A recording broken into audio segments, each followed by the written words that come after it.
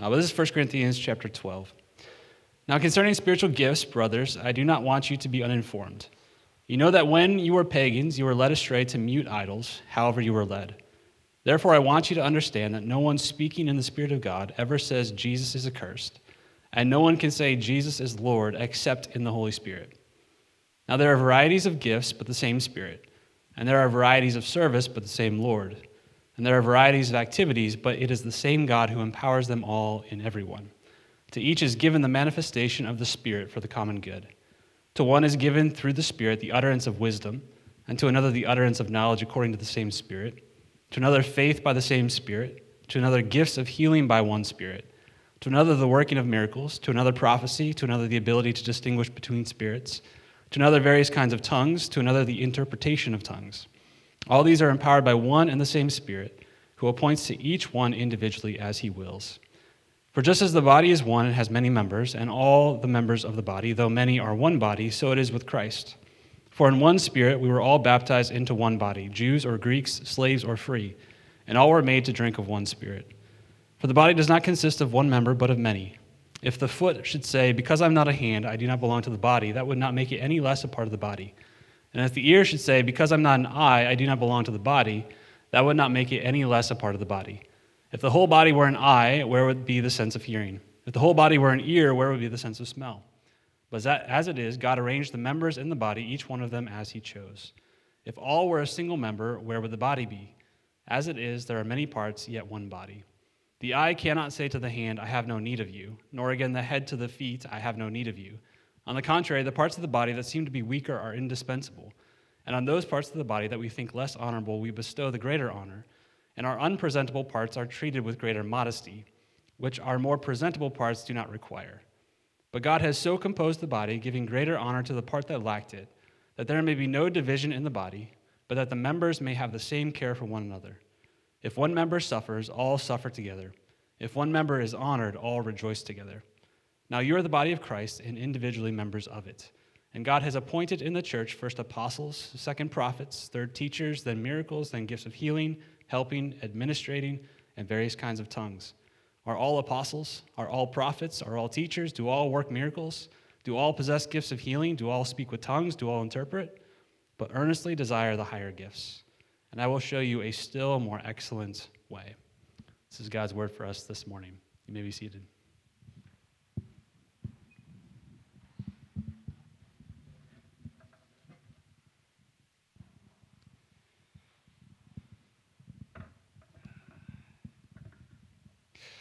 All right, well, this morning we are obviously looking at 1 Corinthians chapter 12. So if you have your Bible, I want to encourage you to keep it open as we explore what Paul has to say here. But one of the things right off the bat that Paul talks about is this reality of spirituality. I didn't intend for that to rhyme, but it does. The reality of spirituality. That most people, if you talk to them, whether they're religious or not, are open to this idea that being human is somehow to be spiritual. All right, the least religious person you can encounter probably at some point, unless they are like a diehard materialist, say only like science and electrons and neurons make up a human. Most people acknowledge that there's some kind of spiritual thing to being human. Now, where you find that spirituality, whether it's in religion, whether it's in nature, whether it's in podcast, I don't know, wherever you find that, we tend to be open to this idea of spiritual things. And then we can kind of talk about where you find that connection, but really what we're looking for is like, my life has to matter for something, right? Like if I'm just neurons and protons and it seems like there's something more to me. And what Paul is talking about in 1 Corinthians chapter 12, if you look at it in verse 1, he says, now concerning spiritual gifts, brothers and sisters, I don't want you to be uninformed. Now, there's an interesting thing that's happening with what Paul is saying there. Because the first word that he uses there, now concerning spiritual gifts, is not actually the word that he uses the rest of the passage. He actually says, now concerning spiritual things. He's saying, now concerning what does it mean to be a spiritual person in the way of Jesus? What does it mean to have this life in the way of Jesus that makes you alive? He's not even talking about spiritual gifts yet. He's just saying, what does it mean to be a spiritual person? What does it mean to be a person who trusts in Jesus and to have this vibrant spiritual life? That's what he's talking about. And he does this in verse 2 as you look by critiquing or causing us to think about where we tend to look for spiritual meaning. He says to them, he says in verse 2, you know that when you were pagans, you were led astray to mute idols, however you were led. Now, remember, he's talking to, as we've talked about the context, kind of a culture and a city that had lots of spiritual options. You could go to a pagan temple for Zeus and get connected to Zeus in some kind of spiritual way. You could go to the temple of Artemis and have some kind of experience there. And he even seems to indicate in verse 2 that they were, in fact, having some kind of spiritual experience in those places. Something was happening. They were feeling some kind of connection. Right? We search for spirituality in all these different ways. Maybe for you it's nature. Maybe for you it's family. Maybe for you it's kind of like deep inner searching for like the inner divine. You might be searching for something spiritual in your life. But Paul says this, you're searching, wherever you search for spiritual meaning, is always going to end up with this one challenge. And that's that on the other end of your spiritual search, there's no voice. Right? There's nothing on the other side of your spiritual search that says, hey, good news, you finally made it. Right? Which if you have talked to anybody who's kind of searching for spiritual things, or maybe you've been on kind of a spiritual quest, how do you know you finally found it? How do you know you finally made it? How do you know you found that spiritual connection, that spiritual meaning, or that deep life purpose or connection with the universe? How do you know? Paul's saying this, you can go to all these different temples, or for us, you can go to all these different ways of spirituality, or all these different religious approaches, or all these different approaches to life, but you'll never quite know if you found it. But verse 3, he says, let me introduce you to the beginning of Christian spirituality. How do you know in the spiritual way of Jesus that you found it? Look at the contrast that he puts in verse 3. Verse 2, we're searching after mute idols. There's no voice on the other side. There's nothing to kind of give us a stamp of approval that, yes, you finally made it. But verse 3, he says this, therefore, I want you to understand that no one speaking in the Spirit of God ever says Jesus is accursed, and no one can say Jesus is Lord except in the Holy Spirit. You see, what he's saying is a Christian approach or spirituality in the way of Jesus does not begin with our search for God, but in fact, we find that God has been searching for us, that God has been reaching out for us. He has been moving before we've ever been moving. And so Christian spirituality or kind of being made alive in a spiritual kind of sense in the way of Jesus begins with allowing ourselves to be found by God. That God actually desires us and seeks us out enough that before we ever took the first step, he initiated it. So much so that he says that we can't even utter the words, Jesus is King, unless God has somehow moved in our hearts.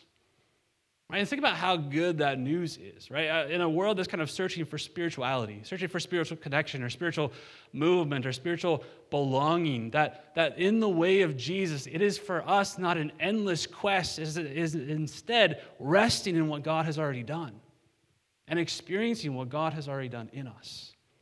And spirituality in the way of Jesus begins with what God has already done as he wakes you up to himself. Which means that, like, if you want to know, like, am I a spiritually alive person? It doesn't have to have some sort of ecstatic experience or some sort of mountaintop experience. What Paul is saying is if you have in your heart and with your mouth confessed that Jesus is King, then you are a spiritually alive person. That's it. You don't have to go on a grand quest or a deep pilgrimage or go off to some mountain to find God. God has found you. And the evidence that you're a spiritually alive person is that you've embraced that Jesus is in charge of your life. That's it. And so how simple is that? How simple is it to be made alive in the way of Jesus? Which means if you're here this morning, you're like, I don't feel very spiritual. I don't feel like a very good follower of Jesus. Right? The beauty of this is that God's already doing a work in you. He's already working in you. And he's working that out as you seek to follow him. That also changes the burden of sharing Jesus with people. You think about it, right? If Paul says this, no one can say Jesus is King except the Holy Spirit. That means that, like, the best programs in the world that we could offer as a church, the best apologetic or evangelistic witness that you could offer to somebody, the best argument that you could give for the way of Jesus, apart from the movement of the Holy Spirit, is irrelevant.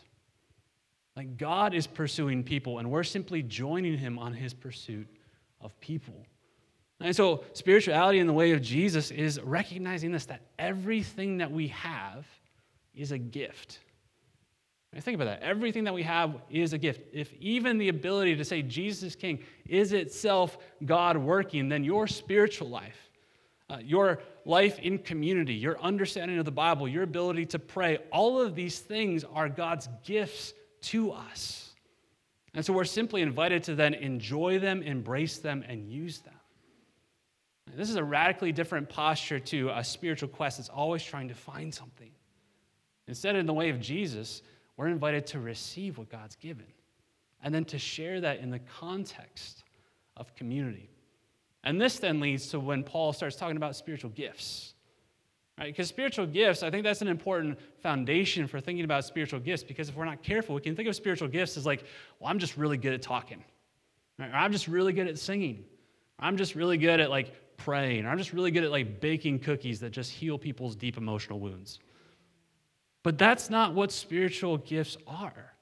Spiritual gifts are this thing that God is doing in you that then you get to share in the context of community. And so it's not a popularity contest, or it's not a contest to see who's the most educated or who's had the most practice.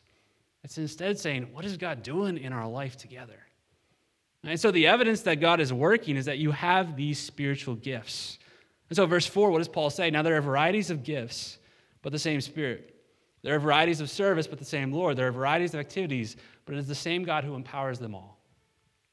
Now this would be really important for Paul to say to them, and I think for us to hear as well. Because in their context, remember, there was a temple for everyone. A temple for Zeus, a temple for Apollos, a temple for Artemis. Now, there's Greek and Roman gods. I'm totally botching that. But you get the idea, right? There's lots of spiritual options. And the tendency for them to think is that I'm over here and I have this spiritual experience, and so therefore it's that God. But you're over here and you have this spiritual experience, and therefore it's this other God. But instead what Paul is saying is God is in himself a community of unity and diversity. He even slips in, if you look at verse 4, 5, and 6, he slips in this Trinitarian code, right? Christians believe that God is three in one, Father, Son, and Holy Spirit. So what does he say in verse 4? He says, there are a variety of gifts, but the same Spirit. There are varieties of service, but the same Lord, referencing Jesus. There's a variety of activities, but the same God the Father. He's saying if Christians believe that God is three in one, then we should expect that God is big enough to embrace our diversity. He is big enough to embrace the different ways that he's going to work in your life and how he's going to work in my life. So we should expect that in the church of Jesus, there's going to be different experiences, different gifts, but one community. And so verse 7, then what does he say? To each is given the manifestation of the Spirit for the common good. Now, let's just parse some of those words there. He says, to each is given. That means that each one of you, each one of us, when you have trusted in Jesus, you are given a spiritual gift. Right? There's no timeline. There's no kind of waiting period. There's no kind of initiation route. He says this, to each is given. So if you follow Jesus, God has given you a spiritual gift. Now, what is that spiritual gift? To each is given. Second phrase, the manifestation of the Spirit. Now, that Greek word manifestation means manifestation. In essence, like it's a very vague word. Because Paul is, I think, particularly concerned that you might say, okay, well, this is what that means. But no, he's saying, like, God's Spirit is going to work in you, and he's going to do something in you.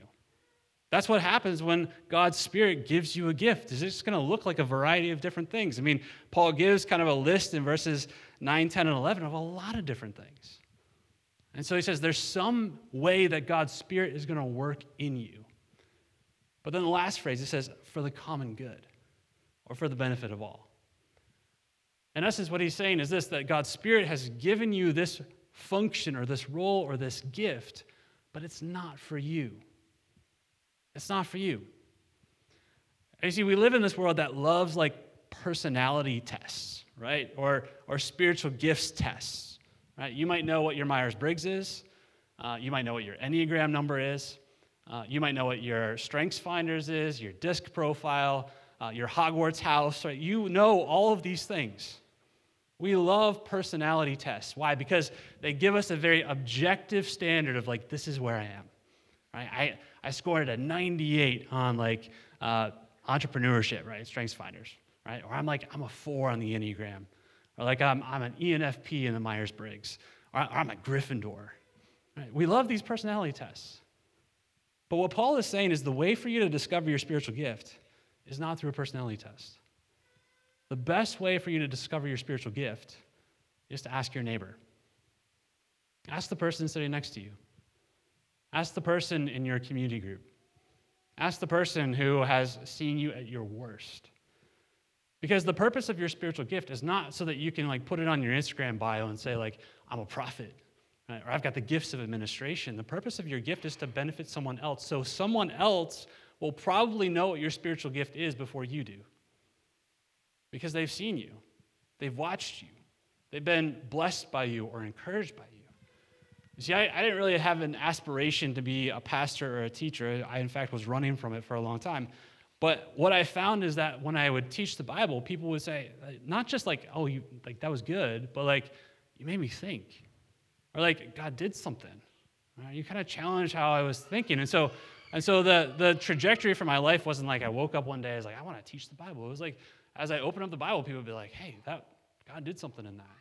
The same thing is true for you, right? How do you know what your spiritual gift is? You can take a test online, and there's nothing wrong with the test, but the best way for you to know is to ask someone who knows you. Say, how have you experienced like more of God because of me? How have you grown in your grasp or your understanding of the gospel because of me? How have you been built up because I've been in your life? How have you moved forward in the mission of Jesus because I've been around, right? The best way to know what your spiritual gift is to ask your neighbor. But we don't like that because like tests are nice and clean. I can do that in the privacy of my own home. But to discover my spiritual gift in the context of community, that requires that I'm in people's lives.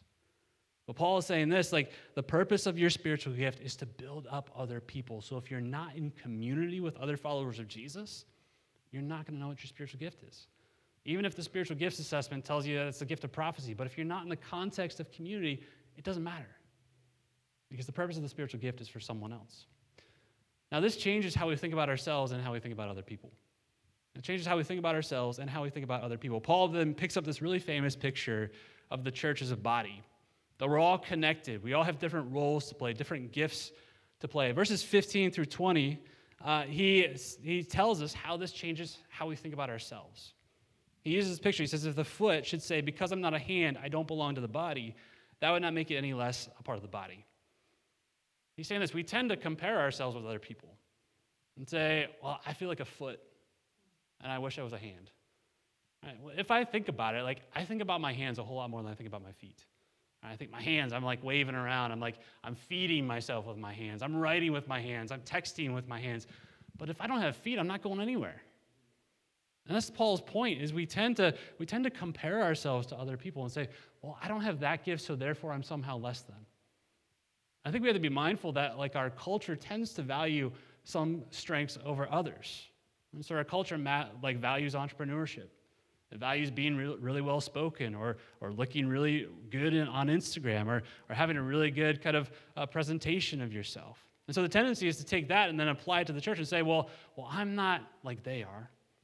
I'm not as well spoken as they are. I don't sing as well as they are. Like I don't have some of those kinds of gifts, and so therefore we say, hey, I'm less than. But Paul is saying this, you are given a manifestation of the Spirit, and so you're absolutely essential. So don't compare yourself to other people. Verse 18, he says, as it is, God arranged the members in the body, each one of them as he chose. Which means that your role in this community, your role in the community of Jesus is absolutely essential. And it's a gift that he's given you to share with other people. And so when you find yourself saying, well, I just do this, I don't do that, that's the wrong attitude to have. Because you've been given a gift. And it doesn't matter if that gift is very pronounced or very behind the scenes. That is a gift that God has given you to use for the building up of the body. And I think part of that also means that like you don't have to wait for permission to use your gift. Right? Sometimes the tendency is to think, well, I have to wait for permission from like the mouth, right? The one who's in charge, the one who's calling the shots, or the head. No, like the gift is given to you by the Spirit, And so you don't have to wait for another part of the body to say, okay, good, now I validate your gift, now use it. You are given a gift, so use that gift. You see, this radically changes how we think about ourselves. Whether you feel like you fit or not, whether you feel like you've got a gift that you want or not, God has given you the gift. And so therefore you are essential to the community of Jesus. Second, this changes how we think about other people. Verses 20 to 26, Paul flips the picture around. And he imagines that the I is saying to everything else, I don't need you. Like, I can see everything. I can do everything because you're helpless without me. And so he's talking to this tendency that when we find our niche, or when we find our gift, we tend to act as if we own it, and then we look at other people who are different than us, and we look down on them, or we judge them, or we overlook them. And so when we tend to value some gifts over the other, that's what tends to happen is we say, well, this is kind of the more important, or this is kind of the more popular, or this is the more necessary role, and you're over here, so we get a lot of pride in that. But Paul says instead that the parts of the body that seem to be weaker are indispensable. The parts of the body that we tend to hide are actually the most important, and that's God's intent and purpose. So we don't become a lopsided community that only values some gifts over the other, that only exercises some gifts over the other. We're this is super random, but the M. Night Shyamalan movie where there's a guy who only works out one arm and not the other. So he's got a super buff left arm, but he doesn't work out his right arm. That's sometimes how we're like. Say, well, these gifts matter, so we're super buff over here, but on this side, we're we don't value those things. No, Paul says, round it all out. Each one of you is essential. And so this changes how we think about other people. I found this in my own life. When I was 14, part of my body said it didn't want another part of my body. My immune system was like, those little cells over there, we don't need them. And so I started attacking them, started getting rid of them. These cells are if you were to take a strand of your hair, that's how big those cells are if you cut that in half. And I had never thought about those cells. I never thought about that function before. But because those little tiny cells got attacked, my whole body was wrecked for months. I lost 50 pounds. I stopped eating. I was sleeping 16, 17 hours a day. I was groggy. Every part of my body was affected because these little tiny cells were gone. That's the picture that Paul's giving. That's diabetes, by the way. Some of you are like, what? That's what the picture that Paul's giving, is that when we treat some parts of the body like they're not as important, we're missing out on the point. I was texting Dan Hazlitt this weekend because he broke his toe. And his little tiny toe, right? You're like, I got 10 toes. I broke one. And he's down for the count. Because every part of the body is indispensable. And so when we act like we don't need each other, that's what we're acting like. So I want to lean into this a little bit. And as your pastor, I want to pastor us into some ways in which we tend to think, I don't need each other. How does this look today, right? Where we're like, you're a hand, I'm an eye, right? So I don't need you. What does this look like for us? I just have five ways in which we tend to say, I don't need you. Either in our actions or in our attitudes, 5 ways in which we tend to say, I don't need you. Right. Now, I'm not thinking about anyone personally, so if this feels personal, that's the Holy Spirit. And I'm just trying to pastor us, so don't get grumpy with me. All right. 5 ways in which we say, I don't need you. Okay, the first is this. We limit our imagination of church to a service or a sermon. We limit our imagination of church to a service or a sermon. So we think, I'm going to church. And what do we mean by that? I'm going to church, and I'm going to sit, I'm going to look at a stage, and I'm going to watch people do things. That's not church. And so when we limit our imagination to what happens in this hour and a half, we tend to prioritize very public gifts over everything else. And I think we do this sometimes where we rely on the live stream beyond just I'm sick and I need to stay home. But instead we say, I don't want to deal with people today. And so I'm just gonna tune in. Or we say, well, I don't need to come early for church as long as I get there for the sermon, and then we cut out afterwards. Or saying that there's some gifts in the community that I value more than others. I don't need those other parts of community. And so we limit our experience of life together. The second way we tend to say, I don't need you, is when we aren't willing to be discipled, taught, or corrected. Because what happens when you get into community is you're living your life, and we love community, eating a meal together is great. But as soon as someone is like, hey, I noticed this about how you're living, we're like, I don't need you. I don't want to deal with that. Just let me do my thing.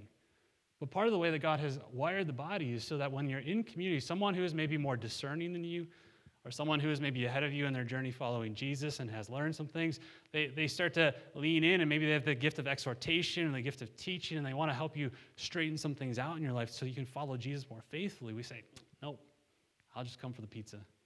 I'm not here for the discipleship. We say, I don't need you. But that's part of the body doing its work. Third way we say, I don't need you, is when we prioritize community as the last thing in our week. We prioritize community as the last thing in our week.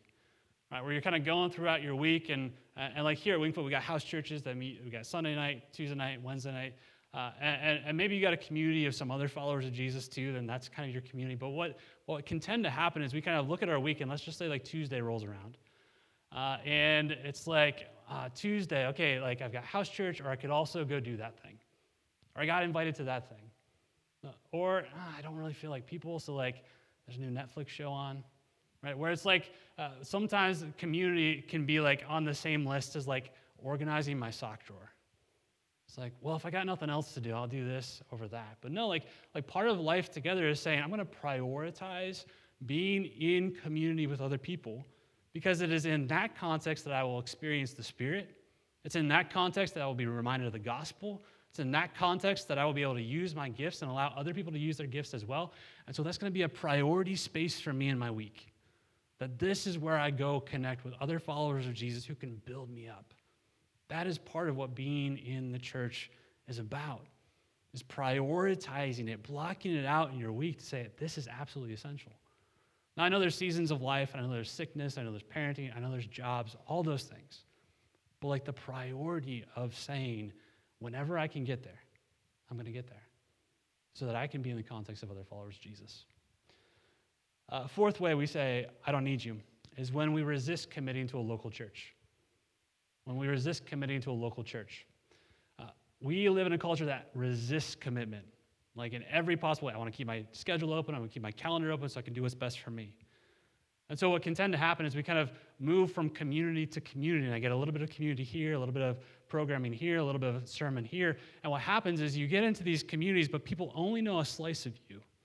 They only see you as Tuesday night Tim, right? Or Wednesday night Walt. That's really bad, but you know what I'm getting. You know what I'm saying. Where like they only see you in like a part of your life. But when you say I'm committing to a local church, you're saying this is my space. This is my community. These are my people. I'm going to root myself here, which means that they're going to see me like on Tuesday night when I'm at my best and Friday night when I'm at my worst. That when I'm going to come to church on Sunday, it's going to be in the acknowledgement that people have seen me like on Wednesday. And so committing to a local church is to say, hey, this is the space where I'm going to grow. This is the space where as far as I can see, as far as God is leading, I'm going to root myself here. And that's how we grow in community together. Not by kind of skipping from one place to the other and resisting commitment. This is why for us as a church, we prioritize membership. One of the things that we said from the get-go is like we live in this very anti-commitment world. And so part of being a part of a church is like committing by becoming a member. And so we've tried to make that process very easy and very simple so that you can get connected. But that's also why we say here at the church, until you join membership, we don't want to connect you to a place to serve. It's not because we don't need you. We need you. But because membership and service go hand in hand. Because every time someone joins our church changes. Our body grows. The skills and the strengths that we have and the weaknesses that we have are all part of that life together. And so that's why we said, hey, when you join membership, we'll connect you to serve. And until you join membership, we don't want you to serve. It's not because we don't need you, but because we think that serving is part of this larger thing that God's doing. And so we said, okay, to do that, we need to make becoming a member as easy as possible. And we need to make connecting to serving as easy as possible. Because this is God's will and God's purpose for our church. And so here, it's just a matter of going to Hope in the Heights, our class, and you sit down with me, and we just talk about your life in Jesus, and then you share your story.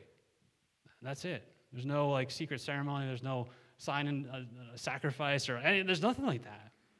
We just want to make sure you know Jesus, and you're willing to follow him together. And so we say, I don't need you when we resist committing to a local church. Last way we do this is when we don't ask for help. when we don't ask for help. When I come in and my week has just been trash, and my life is just a mess, maybe my marriage is really struggling, or I'm just really having a hard time with my kids, or like work has just been beating me up. And so what happens is as soon as we walk through the threshold of those back doors, put a smile on, say, God is good, life is good. And as soon as you walk back into your car, you're just a wreck. You see, what happens is we come in and we say, I'm afraid to be vulnerable, and so I need to look a certain kind of way. I need to appear a certain kind of way. But we actually prevent the gifts of caring and encouragement and prayer and exhortation. We prevent those gifts from being used when I say I don't need help. And so it's always okay to say you need help. It's always okay to say that you're not okay, because God has equipped our church with caring people who can care for you. So don't say I don't need you by saying I don't need help. You see, the beautiful thing about this is that when we get this, where is God at work in our church? Where is he moving in our church? Is he only moving when the first beat drops on the first song and when we send you out to be the church in your neighborhood? No, he's moving in every part of our life, every part of our community. I was thinking just this past week, I was paying attention to this as I was knowing I was going to preach this sermon. And we've had people who are caring for people going through really hard marriage stuff. We've had people who have helped people out with financial resources. We've had people who have helped people out with their house issues. We have people who text encouraging words and follow up with prayer and prayer requests afterwards. We have people who bring food. We have people who come early to help set up. Right now in our kids' classes, God is moving because he's there and he's gifted people in a particular kind of way. And so when we get this, right, God is always on the move in our community. It's just a matter of whether we have eyes to see it, ears to hear it, hearts to receive it. God's always moving, not just when someone is speaking. And the end goal of all this, the end of all of this is love. Right? Like, this is why Paul in chapter 13, if you just turn over whatever one page you have, chapter 13, don't worry, I'm not going to preach the whole of chapter 13 because I don't need to. Because 13 speaks for itself. In essence, Paul has been leading everything else in this letter up to chapter 13. And we tend to hear 13 only at a wedding. And we tend to think, okay, this is like two star-crossed lovers committing themselves to life. No, this is what should define the life of the church. He says, if I speak in the tongues of men and angels, but I don't have love, I'm a noisy gong. If I have prophetic powers, I have nothing if I have not love. If I give away everything that I have, I gain nothing. He's saying, of all the things that we could do as a church, of all the things that we could do as a community, we could have the best services. We could have the best block parties. We could have the best worship, the best teaching, the best prayer life, the best coffee. We could have all these things. But if we are not loving people, we are wasting our time. And on the outside, it would look so good. It would look so good. But if love is not at the center of it, he says God's not in it. He's not a part of that. And so he defines that then in verses 4 through 7. He says, what does that mean? It means you're patient and kind to one another. You're not envious or boastful of one another. You're not arrogant or rude. You're not insisting on your own way. You're not grumpy. It's not rejoicing when wrongdoing happens, but it corrects people with the truth and love. It bears all things, believes all things, hopes all things, endures all things. Is that what was going on inside of you the last time you were sitting in community? It was getting a little uncomfortable. The last time you were around someone who's different than you in church, and you're like, wish I could have it my way. No, Paul's saying this should define our life together. That if we're not loving people, then we're missing the point. And not just people like as an idea. It's really easy to love people as an idea. I love people. But no, it's like loving him, loving her, loving them in the mess that they're in right now. That's what is the most important. So Paul says this, of everything that we can do, it will end, except for how we love people. One day this church will close, long in the future. Every church does. One day programs will end. Service is going to end in like half an hour. Right? Things end. But love is the only thing that lasts. Loving particular people in this community that you're called to follow Jesus in. So he says, don't waste your time on things that don't involve loving people. He calls us in verse 11 to maturity. Chapter 13, verse 11. He says, when I was a child, I spoke like a child. I thought like a child. I reasoned like a child. When I became a man, I gave up childish ways. He's saying this mature Christian spirituality, where you're growing in your understanding of who Jesus is about other people. Children, they want what they want, and they demand it. But being a mature follower of Jesus is saying, I'm here to love people. I'm here to give. I'm here to contribute. So he says, take that step. Grow up into mature Christian spirituality. So what does that look like for us? I just have two things. Two things for us this morning. How do we grow up into community? The first is this, growing up into Christ.